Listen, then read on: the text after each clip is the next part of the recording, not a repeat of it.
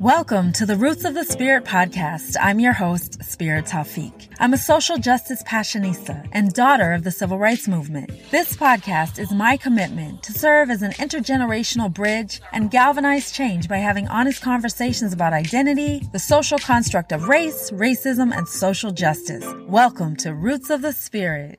My very special guest on today's podcast is my older sister, Morningstar Tricky. When I was thinking of guests for Women's History Month, she came to mind right away. I've looked up to her and admired her since day one. When I was coming of age and she was entering her 20s, I worshipped her like no other. Morningstar has been singing as long as I can remember. My little sister Layla and I would beg to hang out in her room with her friends, listen to music, and watch them rehearse. Her voice is magical and stops me in my tracks every time I hear her sing. I remember being mesmerized as I watched her outstanding performance in the musical Hair when I was only 10 years old. Besides being a charming older sister and gifted singer, Morningstar is a phenomenal woman in many other ways. I'm thrilled that she has chosen to share her journey with us, the Roots of the Spirit community, of growing up experiencing racism, her drive to become a singer, and surviving a near-fatal car accident, which resulted in her becoming an amputee and subsequently a disability rights advocate. Most notably, Morningstar is the fabulous mother to my beautiful, bright, and charismatic nephew, Thelonious. Morningstar is currently a member of the City Soul Choir, a secular Vancouver community choir led by music director Brian Tate. I have immense gratitude to Brian, who is an award-winning composer, musician, choir director, and educator, for granting me permission to use his absolutely stunning song, Hold On, Don't Let Go, on the podcast, featuring soloist Morningstar Tricky. The content and discussion in this podcast will necessarily engage with racism, ableism, and experiences of emotional and physical trauma. My intention is to provide a platform from which we can engage bravely, empathetically, and thoughtfully with difficult content. Morningstar Tricky, I'd like to cordially welcome you to the Roots of the Spirit podcast. Thank you. I'm looking forward to being here. Ordinarily, when I have a guest, the first question that I ask is, how do we come to know one another? But you are my sister, you're my older sister, and you're the first child born in our family. So I don't have to describe how we met. You probably might have a recollection, but I don't. No, I met you when you were very, very young. In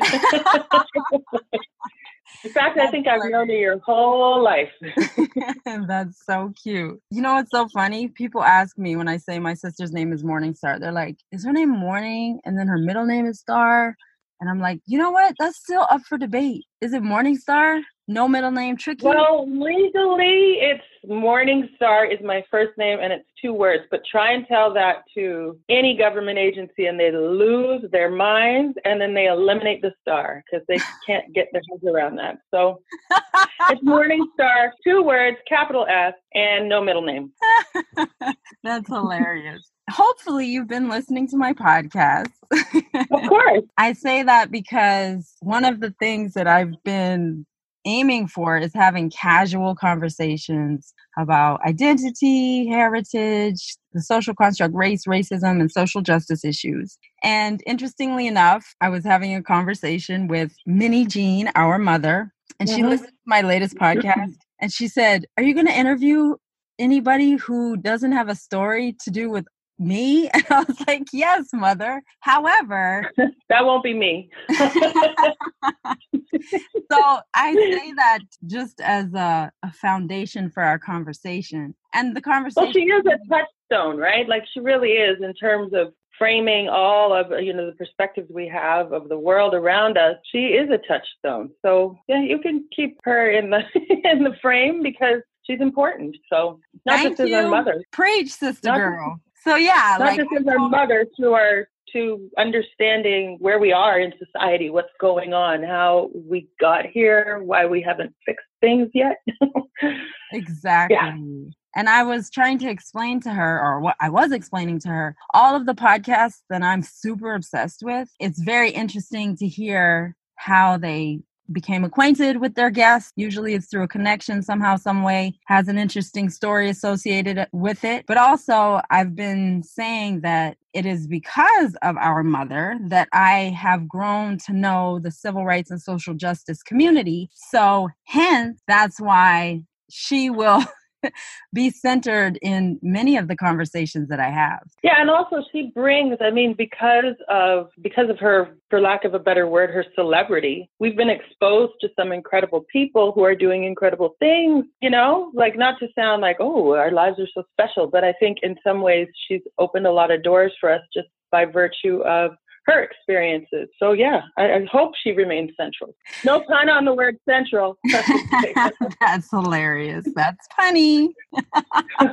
Even though I'm having casual conversations with all kinds of awesome people, when I am speaking with a family member, there's like a level of comfort and you know what I'm saying? Like a casualness and realness that cannot be, replicated. You know what I'm saying? Yeah, for sure. Yeah, absolutely. Yeah. Even thinking about doing this, I was excited, a little nervous. Then I'm like, it's my sister. I can talk to my sister. We do this anyway. Yeah. And the thing is, like in my journey, and I'm curious to know from your perspective, I mean, I'm going to start at the very foundation and we'll work our way toward the present. But people are really interested in our perspective as the next generation. And just by nature of the fact that I worked at the Central High National Historic Site and that whole experience for me, I've been directly asked that question several times, what it's like to be the daughter of Minnie Jean Brown Trickey. And I think it's going to be awesome to ask you that. We've had the conversation, but also just to bring a whole fresh new perspective. But before we get into that,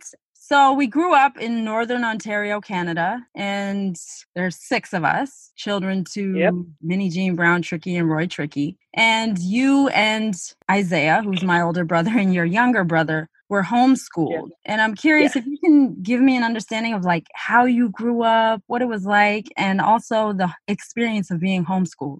When I was really young, I didn't really know the difference between being homeschooled. So we grew up on a huge farm in sort of the middle of nowhere, nestled in, northeastern Ontario or northwestern? Someone will have to correct me. But it was a childhood of homeschooling. Doesn't surprise me because we had so much freedom.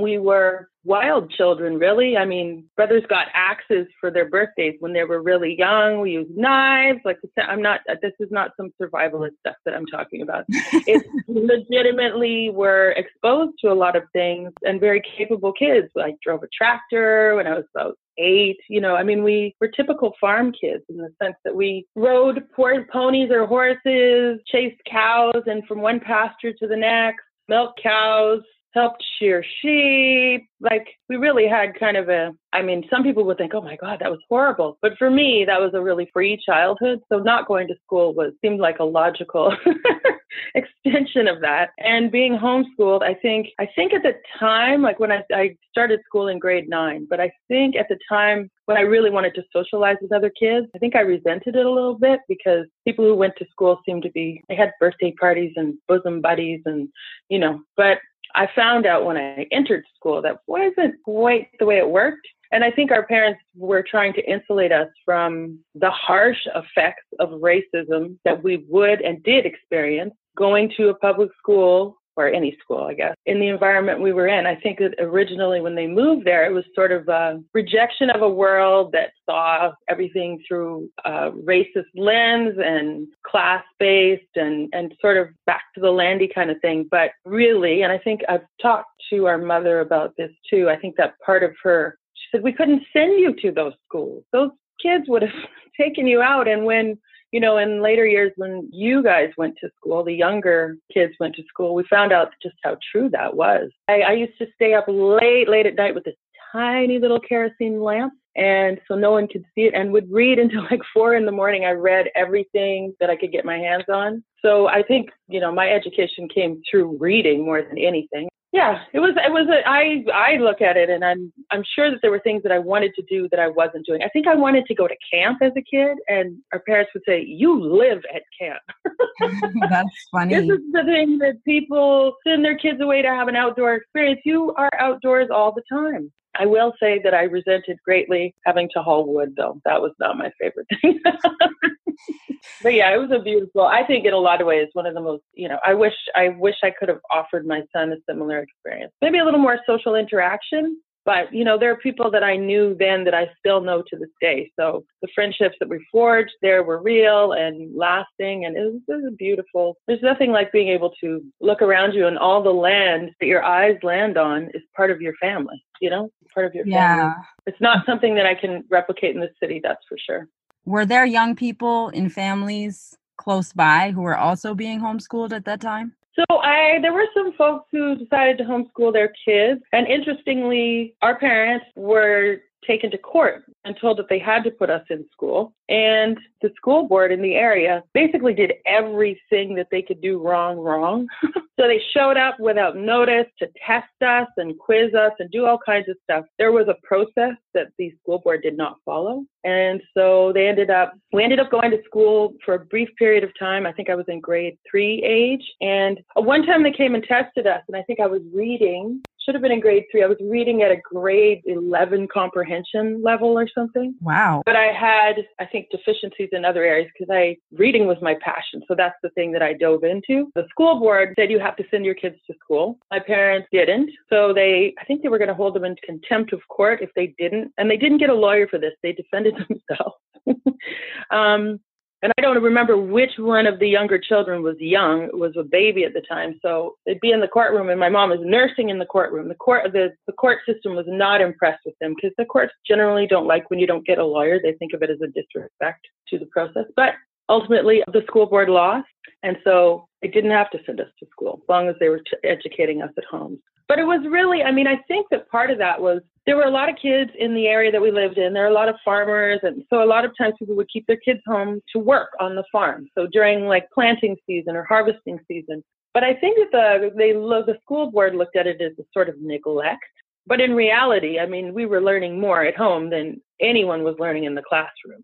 We were actually learning how to do practical things and academic things. In relation to academics, do you remember which parent taught what, or what stands out to you about the actual curriculum that they developed? I know that they ordered all these books and we had all the readers and the fill in your blank kind of exercise books that kids do often in class, those handouts that they get. We had those. I think that the structure of that after, 4th or 5th grade age, I think it was less structured. I can't remember. I do remember the Dick and Jane and C-Spot Run and all that kind of stuff. I remember something really specifically that my brother Isaiah had to get through this reader that he needed. And our parents had bought him this BMX bike and he could not, although the bike was already purchased and at the house, he couldn't use it until he got through that book. And boy, did I push him through that book. I wanted to ride that bike too. Aww, that's hilarious. That's funny. I never heard that story. Hopefully he got what he needed out of the book. I don't know if I was just... Let's just get through I was definitely very pushy about that.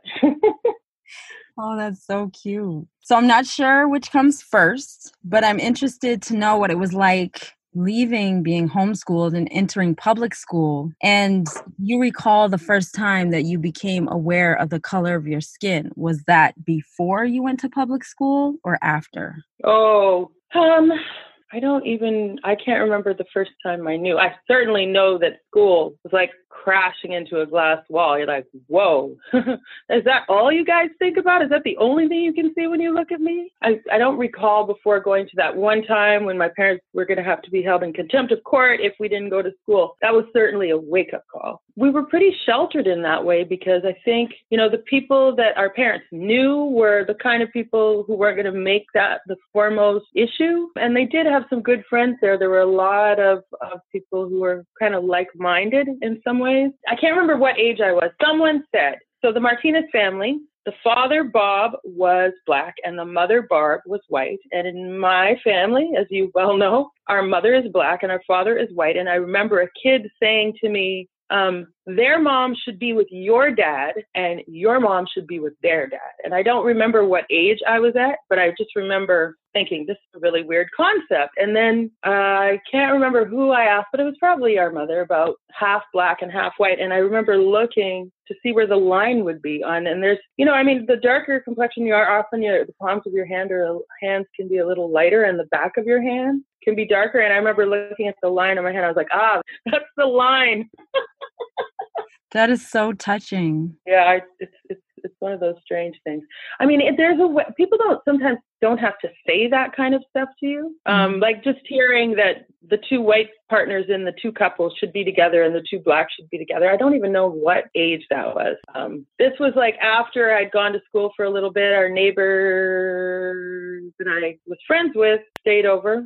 And she wouldn't eat, and they stayed over. So they were allowed to stay over. And in the morning, she wouldn't eat. And I said, "Why aren't you eating?" And she said, "Because my mom told me I couldn't eat a nigger's cooking." So it was definitely present stuff. But I mean, society lets you know real quick that you are, people used to stare at us. I remember we traveled with our dad to visit his family in the States. And so I don't know if I'm outing something, but we called our parents by their first names. And we got stopped at the border, and they separated Isaiah and I from our dad and asked if we were kidnapped. And is that our dad? And we're like, "That's Roy." Oh my goodness. Yeah. So I think, the average family does not allow their children to call by first name, so they must have been really thrown off. Yeah, they were definitely thrown off. I don't know if you knew this explanation or if you've heard it since, but I think we asked, why does everybody else call themselves mom and dad and call their parents mom and dad, and we don't? And our mom told us that one of the reasons is we didn't have a lot of other kids around us when we were little. The two oldest of us, myself and Isaiah. And so she said it's a learned behavior unless your parents tell you go see your mom or whatever, and that they had never done that. And they also told us, you don't give people titles unless they've earned them. Don't call people Mr. and Mrs. unless you feel they actually have deserved that respect, because sometimes people don't deserve to be, the titles that they hold. That phrase, with all due respect? Well, yep, with all due respect. And maybe, sometimes people haven't earned that respect. You know what I mean? I mean, I understand certainly more so in the U.S. that you wouldn't get away with that very easily because titles are a lot to people. But yeah, that was part of the reason. Can you talk to me about the transition from homeschooling to ninth grade in public school? Well, I wanted to go because I had friends and I wanted to see them. I had gone to like a friend's grade 8 graduation, and I was like, "Oh my God, this is so fun. People play volleyball and do all this stuff." And I enjoyed it, but it was definitely a challenge because I didn't realize quite how difficult it would be. I'm not talking academically. That was, I think, one of the main things is academically, I didn't know what they expected of me because I didn't have that history of being tested all the time. And, I didn't really realize what the expectations. If they said, "Go home and write a book review," I was like, "Is this going to be 600 pages?" Or, so it took me a while to get to that. I was definitely not the best at math because I felt like, one of the ways that people get really good at math is they have the repetition of it. Well, we didn't spend 8 hours of our day doing schoolwork. We spent the necessary time to get through lessons. So the times tables and stuff, I don't rhyme them off that quickly, but it's funny because at that time in my life, I thought, "Oh my God, I must be so behind." But I realize now, I'm like, no, actually, in a lot of ways, I was well ahead of some of my classmates. How were you received in the school? Your friends or the fellow students and the teachers? The teachers were reasonably nice. I think they also were a little not sure what to expect of us. I had a group of friends that I ended up, spent for the years that I was in high school there, that I was really close with.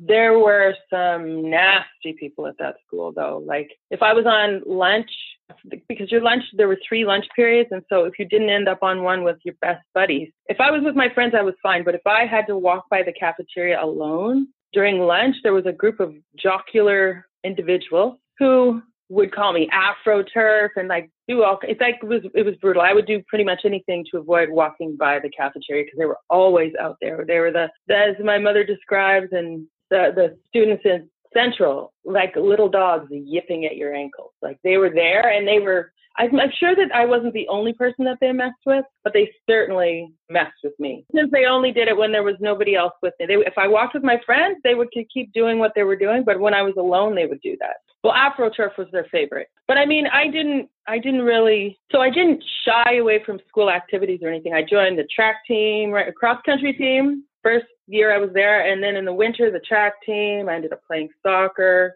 I actually failed typing because I got a 49% in typing because I missed so many classes due to being away at track meets. And I couldn't miss a practice to go in and make up my assignments after school because that was the only way to do it. You had to go, you couldn't miss the class. You had to do the assignment, and I wasn't going to miss track practice to go catch up on typing. So I got 49% in typing. Priorities, child. Do you remember how, like, as an adult looking back, do you know what your strategy of survival or resistance was in that climate?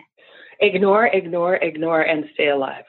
Do you know what I mean? I think, and I know this for a fact because our younger brother, Ethan, so there was she was like the all Ontario cross country champion, and her dad was the vice principal. And I don't know if he later became principal of the school. So I think he was the guy who registered me when I went in to go to school. He knew me because I ran with his daughter. But when our youngest brother went to the same school, I think they said that same guy said something along the lines of that he ended up getting expelled. And I think the reason was because he ended up getting in fights all the time. So when people would call him AfroTurf, he didn't keep going and scurry to the bathroom or whatever like I did. And he was told that he didn't know how to shrink back like I had done. So I didn't confront that stuff.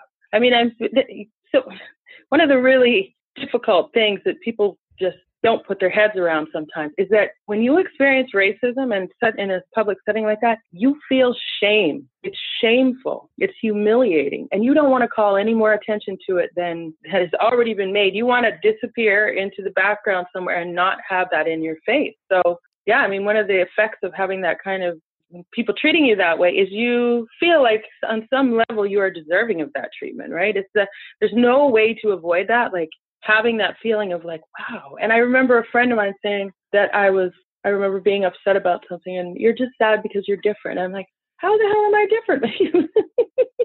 I'm different, but I mean, you have to point that out to me is painful in and of itself. I mean, because until Michael Jackson came along, there weren't a lot of people. Like I remember I had friends who were obsessed with Michael Jackson, and I remember the relief that I felt that they could actually have affection for a Black person. Do you know what I mean? I know exactly what you mean. Keep in mind that these are all white people, that they could actually have affection for a Black person because I didn't see a lot of that in the society, you know? I want to go back to one thing about high school. So this is important, and it kind of shaped some stuff for me at one point.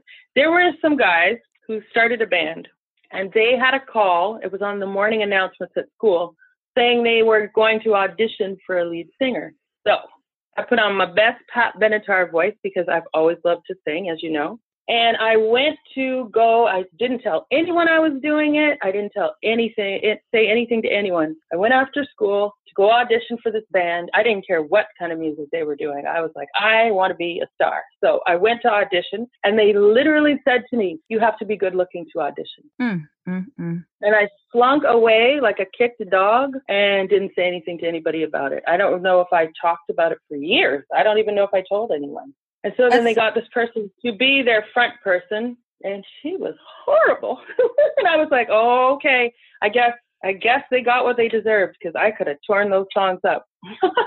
Well, it's just mind-blowing because you're absolutely spectacular. And, you know, that's a part of the conversation is what does racism do to your self-esteem? And especially as a woman or a girl when you're growing up and the gaze of the girls coming at you, treating you terrible, you know, being racist, and then the boys. And then the other layer is that you're teenagers. So you're hypersensitive to how you look and what they think of me. And like, just to add that other dimension, I think is important to bring to the conversation. Yeah, for sure. It's just, I'm sure lots of people are still having that experience. I mean, it's one of the reasons I've chosen not to live in an environment like that. Like I've chosen to be in a city so that I can see people who, when I look in their eyes, they reflect me, you know, and not to be isolated like that. I think we were really fortunate as kids because we had that one other family, an interracial couple with mixed children, and we had like a little bit of sort of like, okay, we're not the only ones. all the while you were homeschooled, and then you went off to high school and you experienced racism, discrimination. Did you know that your mother was literally getting kicked down the stairs and had to have a soldier take her to school and was a part of a constitutional crisis that made world news? No. So I think the way I found out was there was a TV crew that showed up because, you know, aside from starting a food co-op with their friends, and our parents were environmentalists, you know, they were opposed to the spraying of spruce budworms because it was toxic to the environment. And they were involved in a protest around the spruce budworm spraying because really they would just fly a plane and dump this pesticide over large swaths of land, which I know we found out since that's not good for people and for plants and for animals and stuff. I mean, spruce budworms are not nice either, but definitely that was a problem. And so they, along with some of their friends, were objecting to that. And so I think it was Global News at the time. Yes, Peter Silverman from Global News. He used to work for Global News. He later moved to City TV. I don't know. I don't have cable, so I don't know where he works right now. Came with a cameraman to interview the protesters about the objection to the spruce budworm spraying, and they ended up figuring out, for some reason, they probably were questioning our parents about, what are you doing here? What are all these ex-Americans doing, or Americans in Canada doing here? Because there was quite a small community of people from the U.S., and I think it came out. And so then Peter Silverman, I think himself, decided to do a profile of our mother. And yeah, we of course, didn't have cable because nobody in that rural area had cable. I think they took her into New Liskeard to interview her. And then we wanted to know, what are they interviewing her for? What does she do that's so special? And that's when it came out. And I remember I had a 4-H meeting and they told me I couldn't go because this movie was coming on TV and I had to watch it. And I was really upset about it. And it was a movie it was Crisis at Central High. It was a movie about the Little Rock experience. And I was blown away. But I mean, really, that's kind of where it ended. It's not like in that point, reality kicks back in. You're still living where you live with the people, surrounded by the people you live amongst. And so this is a thing. It was a moment in history, but I don't think I really understood the full impact. I think the next thing that I saw on that was Eyes on the Prize, if I'm not mistaken, but I don't remember the age I was when I saw that. I was like, wow, that's something else. You want to know something interesting? Peter Silverman, yes, the analyst that you just described, emailed me a week ago. And he said, hi, I'm looking for Minnie Jean. I have these pictures that I took from that photo shoot. And we corresponded. I put him in touch with her, and he sent her some of the pictures. Oh, my God, that's amazing. And I have the hugest crush on the cameraman. Oh, my God. He looked like David Cassidy or something. He had this hair that just kind of flowed and flipped, and he was super tall. And I remember one time he was testing the light in the room, and he had me sit there, and he used my face to see how the lighting was, and I was so flattered. Oh, my goodness. I think his name was something like Eeyore or something like that, but I loved him. Mm-hmm. That is adorable. So take me on the journey. You said you left in the 11th grade. Where did you go? Where did you finish school? I left in grade 11 partway through the year, and I didn't actually finish school at that point. I went to Toronto, and in Toronto, I had gone to a non-semestered school in Northern Ontario. And when I got to Toronto, I couldn't get into any school where I could join my credits back up in order to finish that year. So I lost my grade 11 year. Ended up registering at an alternative school, and I didn't do a lot of schoolwork there. Ended up working, and I did that for many years. I didn't finish high school, and then I later went back to school when I was 23, I think. I mean, I'm not saying I didn't go. I tried to go back to school many, many, many, many, many times, and I still, to this day, haven't officially finished high school, although I got all my academic credits. I needed like at one elective or something like that. But I ended up going into a course, it was a bridging course into university, into the continuing studies portion of York University. And I ended up getting a partial scholarship in the university. At that time you were studying women's studies? Yeah, it was a women's studies program. So the course that I took, I was actually pregnant with my son when I was in that course. And I think we met on Thursday nights, or I can't remember what night of the week it was, and they pleaded with me not to have the baby in class. And then I ended up getting the highest mark in the class and getting a partial scholarship in New York University. I had my son on, I think, the day of the week that the class was, and I was back in class the next week because it was not a super long course and it was pretty intensive. So I missed one to have a baby, but I came back for the next. That's so cute. What was it like for you to go from, I know there's another town in between leaving Northern Ontario. We lived in Sudbury for a while, which was a little less homogenous, but not so much. But going to Toronto, like this incredibly richly diverse, multicultural city, like what was that like for you? It was kind of a religious experience, I would say. So, the guy who said you have to be good looking to go to audition for this band, I could name him, but I'm not going to. I will never forget that guy for that reason. When I got to Toronto, I was like, oh my God, there are people around me all around who look like me. I mean, obviously there was some culture shock, but I feel like I made friends and I loved it. I loved it. I mean, I still have a lot of love for Toronto, even though I don't live there anymore, just because it was a city where there were Black people, there were brown people, there were all kinds of people. And it was like to be part of something larger than yourself and not to feel like a zit on the end of someone's nose. You know what I mean? Well, I mean, that's the way because there's so much, if you are the only person of color in a given area or your only family, you are never invisible. No, I know what you mean. You can't blend into a crowd. You can't, there is no way. I mean, there's no way of ever being inconspicuous or just blending in. It's not possible. I think back on those days and I remember anyone I saw who wasn't white. You know what I mean? Because it was such a rarity.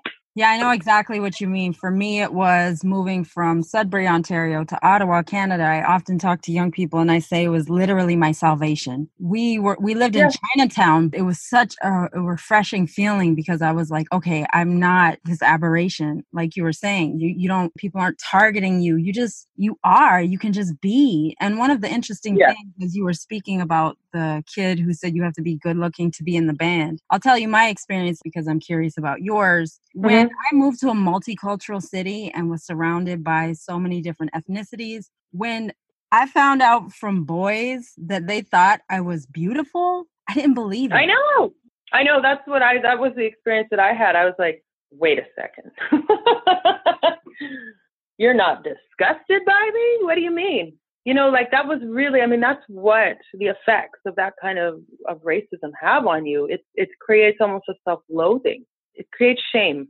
Yeah, it's that kind of, it's very, very powerful stuff, racism. It surely is. It almost takes you some time to adjust and to trust that what they're saying, like they actually genuinely, and not just one person, but another person, like, are you serious all this time? I haven't been disgusting?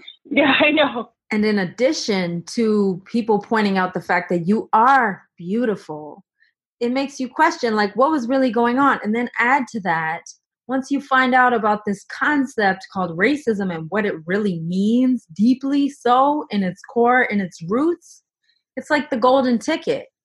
You're able to then decipher the fact that it's not something wrong with you, it's something wrong with them. I know. Yep.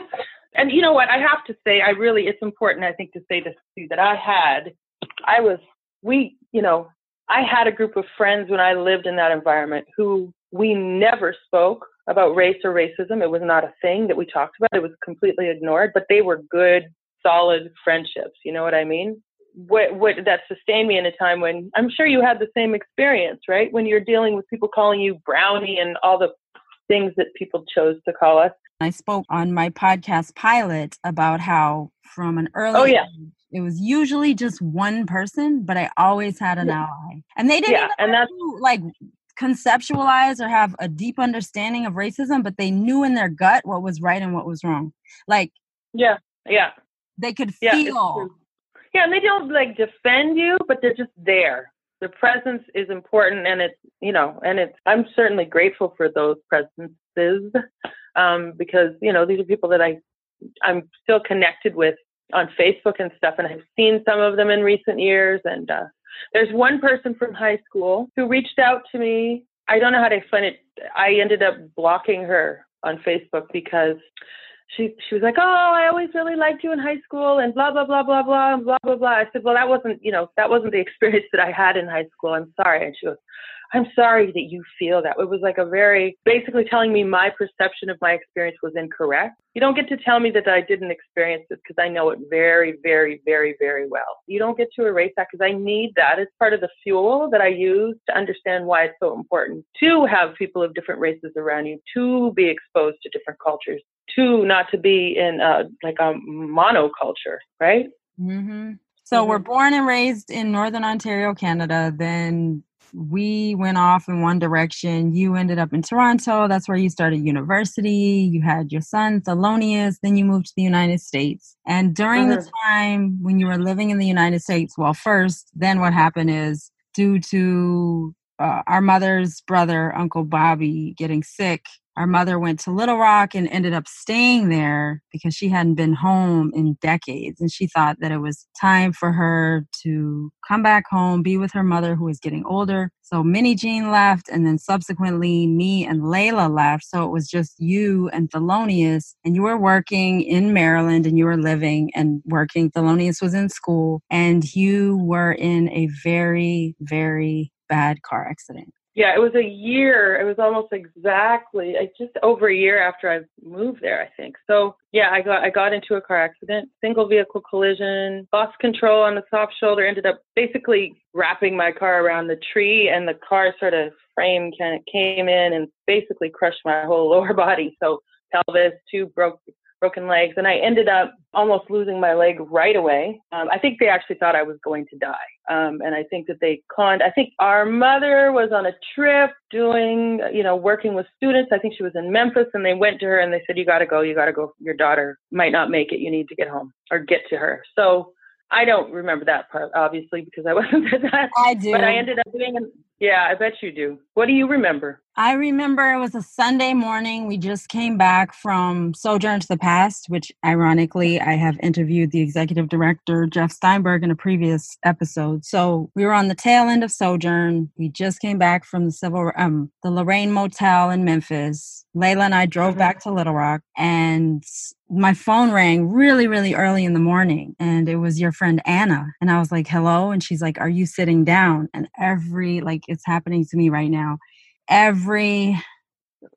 don't even know how to explain it. It's like, if anybody ever asks you if you're sitting down, it's a signal that the news coming after is not going to be good. And no, don't ever say that to me, even if there's bad news, okay? I don't ever want to hear those words. Yes, I'm sitting down permanently. Just kidding. Oh gosh, I'm glad you like shook me out of my that feeling. But yeah, I know, that's heavy. So she asked me if I was sitting down, and then I sat up. Like, I did the opposite because I was in bed, and I sat up abruptly, and I was like, what's going on? What's going on? And she's like, I don't know how to tell you this. Morningstar has been in an accident. I'm like, is she okay? Is she okay? Is she okay? I kept saying, like, and I was just like, just tell me if she's okay. And she's like, she's in the hospital.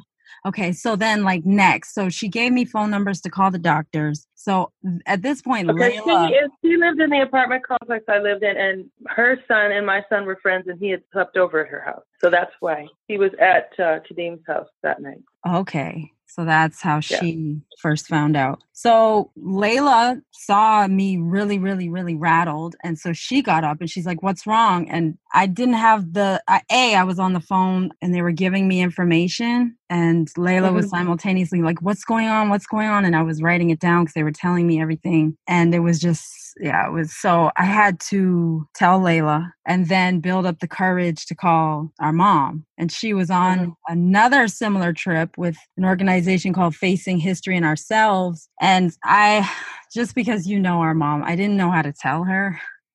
No, and I had to tell the person who was hosting her, like, we really need to treat this delicately because she's going to freak out. So when she took the phone, I told her and she threw the phone. So So I think that the person who she was with had to like calm her down and then spoke to me and then relayed the information. And the person was so generous and awesome. They got her in the car and they drove her, I think, 2 or 3 hours to come meet us. And then we jumped on an airplane to go be with you in Baltimore. Every parent's worst nightmare. I'm knocking on wood all around me right now. Yeah. I do remember I remember thinking, oh my God, I was in the spin and I was like, I'm going to be fine. And then I just felt I was like a horse kicking you in the stomach. I don't know. Farm kid, that's the closest comparison I can come up with. And I do remember because I think I was airlifted, and I do remember the emergency personnel asking me, does anywhere hurt? And I remember telling them I couldn't feel my leg. I ended up having what's called compartment syndrome. So the swelling happens because it was a crushing injury of my lower right leg.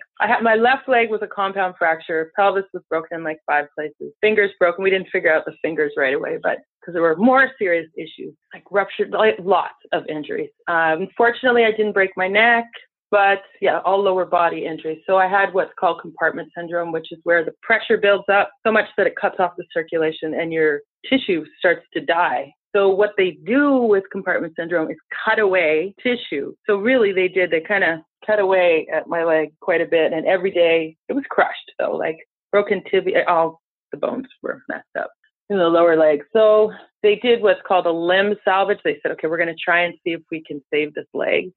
I don't remember how long it was. The accident was in February 2002. And then I ended up being transferred to a rehabilitation hospital. And I was walking and doing stuff with the injured leg, but I had one of those big metal halos around my leg and all kinds of skin grafts and all kinds of things done. I ended up getting MRSA, which is an antibiotic-resistant staph infection in the hospital. And the infection got into the bone.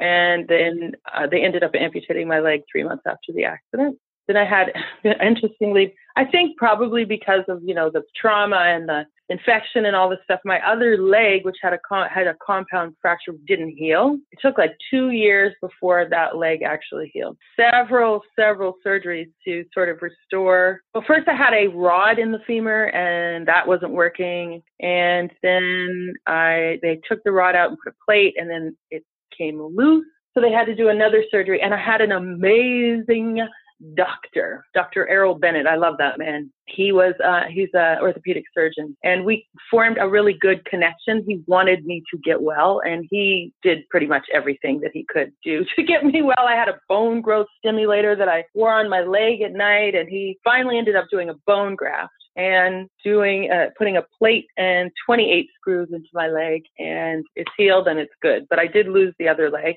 I've had a lot of surgery since then. It's one of the reasons I use a wheelchair rather than a prosthetic, because I had difficulties with the healing of my leg. I had MRSA 2 more times after that, and I've had like 5 revision surgeries on the amputated side. So I use a wheelchair for mobility now, but I'm pretty fast.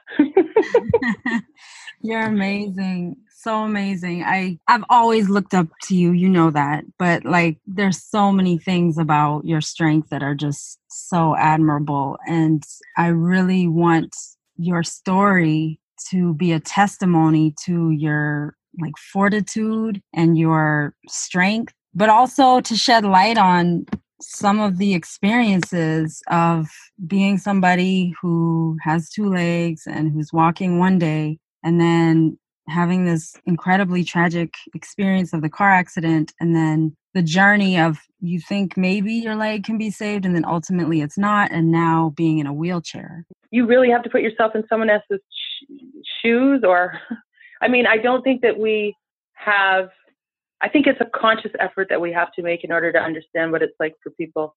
I remember when I was in the hospital and all I was thinking about is my son. I'm like, I can't leave my son now. And maybe that was because I know that they told you, that you need to get here quickly because they didn't know if I was going to make it. There could have been many complications right after the accident. And I was really badly injured. Fortunately, I didn't break my neck. I guess that's the thing, because that might have been the end. But I have no idea. I just remember thinking I can't, my son is young. He needs me. I can't leave him. And that was sort of like I've got to be here. it's certainly been challenging. There's certainly been times when I'm like, this sucks. But I also think, in those times, I've met so many people in the hospital. I've met people, I don't know how to explain this. There's something in my body, in my brain that wasn't going to let that be the end of me. You know what I mean? Like, and I think I do try and exemplify that in my life. Like, I work hard. I do a lot of things. I'm involved in a lot of activities on the board of directors of my cooperative where I live. I've been on the maintenance committee for years. I've chaired projects, like construction projects in my building. I sing in 2 choirs. I sing in a small choir in a church in North Vancouver with a really talented musician named Diane Lyons. And so I had a huge audition yesterday and a workshop in my other choir, just a 100-person choir, the City Soul Choir that I love so much. And so, I see the obstacles. I see them. I remember when I was going to audition for choir, I was like, how am I going to do this? The stage is a thing that I don't know how I'm going to get on. Most stages are not accessible. Get on that, people. You need to make stages accessible so more people with disabilities can use them. Well, there are certain things that it's really difficult to do. Like, I have friends who are musicians who perform at clubs, and the access to see their show is up a winding and dangerous flight of stairs. And I really have to figure, is it worth it? Is it worth it to try and do this? I've gone to shows and I can't see one lick of the entire show because as soon as people stand up in their enthusiasm, I can't see the show. So what is it that we as a society need to step back, and it shouldn't be an afterthought to create accessibility in cities or in schools? Well, I mean, if you build for everyone and everyone has access, like a ramp, everyone can use a ramp. Everyone can't use the stairs. Exactly. Wider doors okay, so why when you go to the airport and you go to use the bathroom, is the accessible stall where everybody's changing their clothes, where the flight attendants are changing their clothes, or the mom with little kids is in there? If you build for everyone in the first place, you don't need to modify. And I mean, that should be part of any city's planning as they continue. Canada doesn't even have a standardized accessibility mandate like the Americans with Disabilities Act. At least that's something. Canada is different based on where you are. So like Toronto, the big, beautiful city of Toronto, a lot of the subway stations are not accessible. There are not elevators. There's not access. I heard about a protest several years ago where University Station, which is right in the financial hub and where all the hospitals are, a group of people organized a protest where people with disabilities blocked the entrance to the subway. And when people were rushing and going, I need to get to work.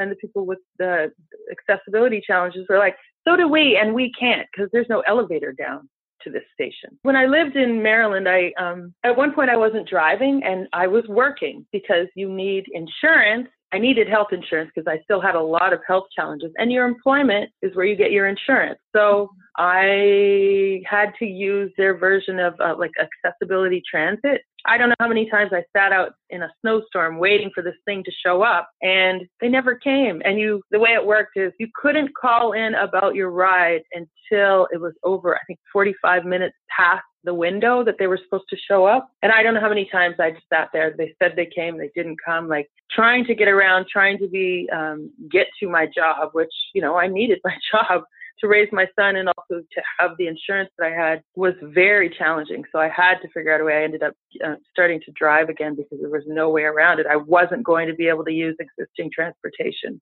or the accessible transportation that was available to people. Vancouver is much better. I think all of the buses that I would access and the SkyTrains are all at this point accessible. And the technology's come a long way, but there are a lot of places it's just like, you do sort of shut yourself out of certain things because you realize I'm like, oh yeah, they want to go to that cafe. Well, that's a place where if once I get in there, I'm never going to get out unless I make 6 tables get up and move because of the way they have people packed into tiny little cafes and stuff. It's not the end of the world, but yeah, I would like to see more access for people and that's it often, this is like racism. People don't necessarily see it's out there until they either have a family member who's experienced it or they have someone of a different race marry into their family and they witness the stuff that happens to them. Accessibility issues, it's along the same lines. We don't have to have that personal experience. What is your advice to bring awareness so that people can become more conscious? And it's not your responsibility to have a solution. I'm just curious what your thoughts are. Okay, well, the first thing I'm going to say, and I'm sorry, but you see that little handicap placard on that parking spot? don't even park there for a minute. I don't care if you're just going to get your flat white latte or whatever the case may be, and you'll be right back. Don't use it, because you are blocking someone's ability to get through their day. Okay, that's number one. I know that sounds like trivial and not such a big deal, but I almost got run over by a woman one time because I parked in the accessible spot to go into the grocery store, and she pulled her Mercedes into the fire lane and parked against my door. Well, I need to get my wheelchair into my car, and I can't. So I had to sit there and wait for her to come out. And when she did come out, I'm like, please don't do this. It's really important that I'm able to get my wheelchair in the car. And she jumped in her car, cut her wheel, pinning me between, like, she didn't crush me or anything, but there was an implied threat in her action, and gunned her vehicle. But I was like about to be squished. That's how I felt. And people react very strongly if you confront them around issues of, like, I think they're embarrassed. Okay, so that's, I think, what it is. It's sort of like when you say, that kind of feels a little bit racist, what you just did right now. People become enraged and defensive and fragile. And this is the case around accessibility issues. I see very similar behaviors when you ever question whether someone had maybe thought about it that way and say, maybe you shouldn't park there just because you're running in just for a minute into Starbucks, because I really need that spot. And maybe I'm trying to go to work too, and now I'm late because you had to, there's one spot for me there and 90 for you. Please don't do that. So I would like for you to paint an analogy. So we live in a white supremacist patriarchal society. So as it relates to people with disabilities, how would you frame that so that people can put that in their mind as they move through their daily lives? I don't know how to sort of tell people, you shouldn't have these biases. Do you feel like that it's a society that's catered to certain segments of society and not to others? So how does it... Oh, absolutely. Can you describe it from your vantage point? It's a less than, greater than sort of equation. I mean, people with disabilities are almost considered a special interest group because we don't take up enough. We take up more of the population than people like to admit.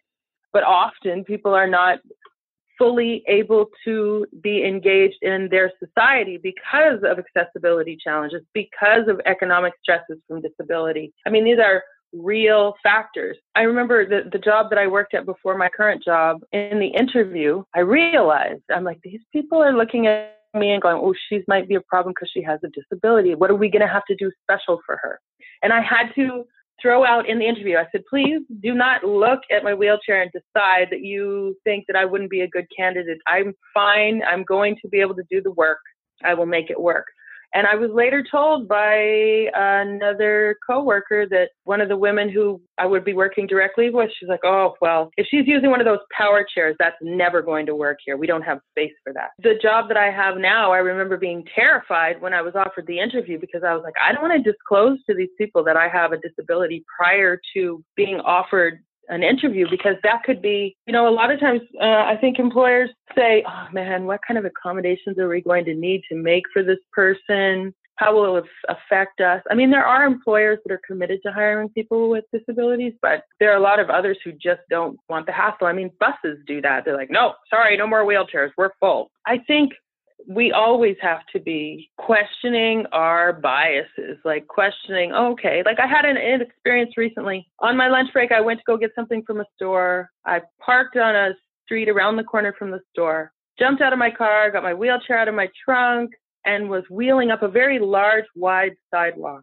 And this man came along holding his daughter's hand, and he pulled his daughter off the sidewalk into the muddy median so that I could pass. And I was like, oh my God, you just taught your child that she needs to fear me. And I'm looking at this beautiful young girl who could have been my child. She was same complexion as me, same kind of hair. And I felt my heart sink. I was like, wow, you think you're being courteous, but what you're really doing is acting like I'm something to be feared. And I don't need that much space. My chair is not that wide.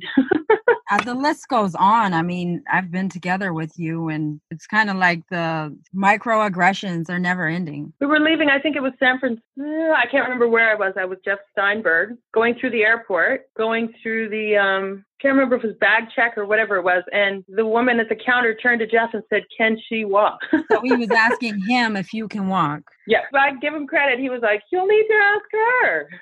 But I mean, that kind of, And I've had people do some of the most ridiculous things. Like one time I went to IKEA and I found this beautiful lamp in the as-is room that was already assembled, and I had it in my cart and I'm pushing it to my car. And this woman came up, she goes, "Oh, I'll help you." And I said, "No, it's okay, I have it, thank you." And she goes, "No, no, no." And she yanked the cart out of my hand and jammed the cart through the door. The lamp was too tall the way she did it, and it smashed the top of the lamp that I'd just purchased with a no return policy on it. But I mean, like that sort of paternalistic approach to things. And it's like, okay, I will let you know what assistance I need. I will express my concerns. Like it's fun, kind of weird because I'm still very, very conscious of issues around race and access and stuff like that. But I'm not even sure that race is the biggest issue in my life at this point, because it's almost like, okay, so intersectionality, the disability almost trumps race. Does that make any sense? Oh yeah. I mean, it's constantly having to adapt and shift, and I mean, it fluctuates, right? Depending on the setting. Yeah, it's on a flux. That's for sure. It's for sure. Absolutely. But the one thing that I will say is it pisses me off enough that it fuels me. And I don't mean fueling in a rage-based fuel. I'm like, no is not a word that I want to hear because of this, because there's a state of mind that you are in that it's like, okay, I know people that every part of their body works just fine, but I certainly would think that they have more difficulties in life than I do. And I think that relates to maybe it's how I approach the world, how I go about doing things. I see obstacles, but I also see opportunities, teaching moments. And I don't know, and like you said, the only thing that's changed is the mobility, and maybe the comfort level of my body, because sitting in a wheelchair is hard on your body. It affects your digestion, it affects your muscle tone, all those different things, your posture. But, the physical stuff is one thing, but I don't think I crashed my car, but I didn't break my mind. Does that make any sense? Preach on, sister. You preach. That is the word of the day. To what degree do you feel like by you merely being yourself and your rightful space and your voice, do you feel like people reflect like oh, I'm so sorry, I didn't mean it like that? And I mean, like to the point where then you have to take care of them because they're so offended? Oh, absolutely. Absolutely. Continuously. So can you give me examples? Because I want people to know that needs to be corrected. Maybe this is just a story about how I handled the situation. So my car was in the shop, and they called me to say it was ready to be picked up. So it's in Coquitlam, which is a trek. So I took the SkyTrain, and then I was getting on, it's a kind of one of these little mini buses, the ones where they have to use the lift to get you up in there and all this stuff. So I got to the station. It was super hot in the summertime, and I'm sitting outside. I have my headphones on. The bus pulls up. It's a woman driving the bus. Not that that's relevant, but she gets out. And I think it is relevant because I think she said woman to woman, I can have this conversation, I think, possibly. So she got out to operate the lift to get me on. And I smiled and said hello. And she looked at me point blank and said, "What happened? We have no relationship. We have no connection. And you are going to, sure, my chair is the elephant in the room, but it's not the only thing I think about in the course of my day. But you just made it the only thing that was relevant to you about me." So she said, "What happened?" And I knew exactly what she was asking me. And so I smiled and I looked in her face and I said, "Oh, I took my car to the mechanic and I'm just going to pick it up." I looked at her and I was like, "Honey, I'm not playing that game. It may be the only thing you're able to think about right now, but it's not going to be how I frame myself." I mean, I ultimately did explain to her. I said, "Oh, are you talking about like it was an afterthought to me?" And I did. I said, "Had a car accident, da-da-da." And then people frequently launch into this thing, "That must be so hard." And I generally say to them, dying would have been a lot worse, and I'm really happy to be here. Hello. Because everybody, because a lot of times people want to frame it as this huge tragedy. And I'm like, well, actually, the way I'm seeing it, I almost died. I didn't. I was in extreme and brutal pain for a very long time. Doctors had me on a toxic soup of opioids that half of America has has become addicted to. And they're struggling now to figure out ways of getting people off these medications. And that didn't happen to me. So I dodged another bullet in that respect. I look at it as a success story rather than a tragedy because, yeah, I'd be happy if my other leg would just grow back. But I'm not an insect or an iguana or something where grow a new tail. So yeah, kids often ask me that. Is it going to grow back? Kids ask me that question. Is it going to grow back? I'm like, hopefully. I have to respect like kids and their honesty because I think that it can also be equally as problematic if people like it's too uncomfortable to talk about that it doesn't get talked about. I'm not saying that if someone sees you in a wheelchair that it's an open invitation into your personal life, not that at all. Mm-hmm. But I do hope for that the language and the conversations and the experiences be reflected instead of it being, like you said, an afterthought or something taboo or let's move off the sidewalk, like literally and figuratively from people's experiences. Do you know what I mean? Yeah.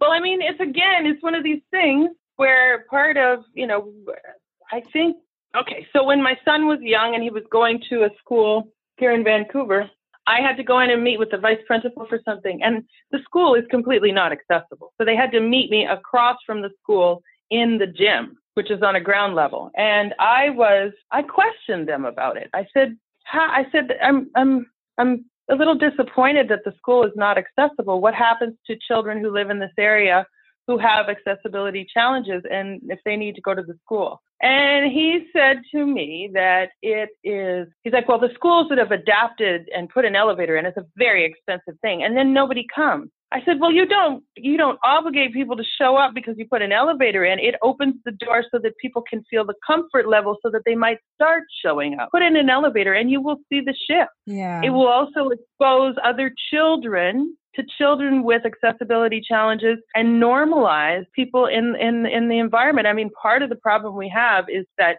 the challenges to keeping, having or getting access to a full-time job, being employed by a company if you have a disability, accessing a building, transportation, healthcare, like in terms of healthcare cost challenges. I mean, it puts people with accessibility issues oftentimes into poverty, isolation, lack of social interaction. I mean, that's not the case all the time. I'm irrepressible, so there's no way I was going to go into isolation.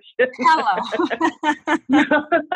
But I mean, it's hard. It's difficult. It's not easy. It is certainly not a straight path that you can see. So first of all, creating, accessibility, making it normalized, like, the fact that we have to talk about it is the problem. We need to take people seriously when they say they need access to things. It's not a favor we're doing for people.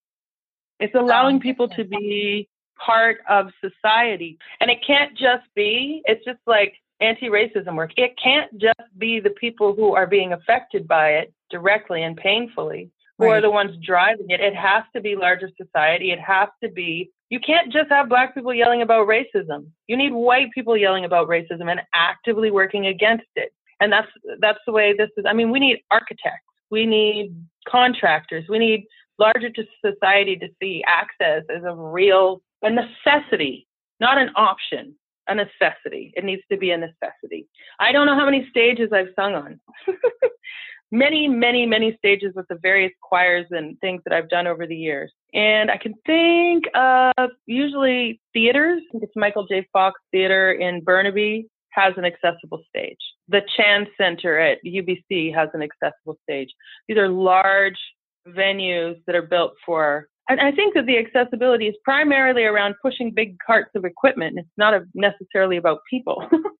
But every church that I sing in, even the ones who have done renovations, like the church that I sang in this morning, if I want to go to the bathroom from the sanctuary, I have to go out the back door where the ramp has been built, down a hill, around, in through the front door of the church and into the basement where the bathrooms are.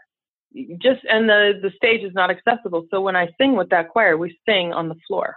There's no graceful way to get your wheelchair on stage. But I mean, thinking about those things, and the members of these churches and congregations are often elderly. We have an aging society where people do need more access. So, I mean, it's a mindset. It's a way of thinking. It's an othering of people. And I mean, historically, people with disabilities have been relegated to the confines of institutions. You know what I mean? Like, it's that deep. It's not accidental. It just hasn't been rectified. That's what I would say. It has not been rectified. But it's important for us to be in our communities and out and doing things and involved and engaged. And it's quality of life for us and exposure. And I think I bring a lot to the lives of the people that I know. And they bring a lot to me. But they would miss out on that if I couldn't get to them. You know what I mean? If we keep people not able to access the full range of society, then we miss out too. You know, we really do. Oh, Morningstar, this is so awesome. You talk about being a member of a lot of different choirs. You have the most beautiful voice in the whole entire universe. I was wondering if you could share your exquisite voice with the Roots of the Spirit community.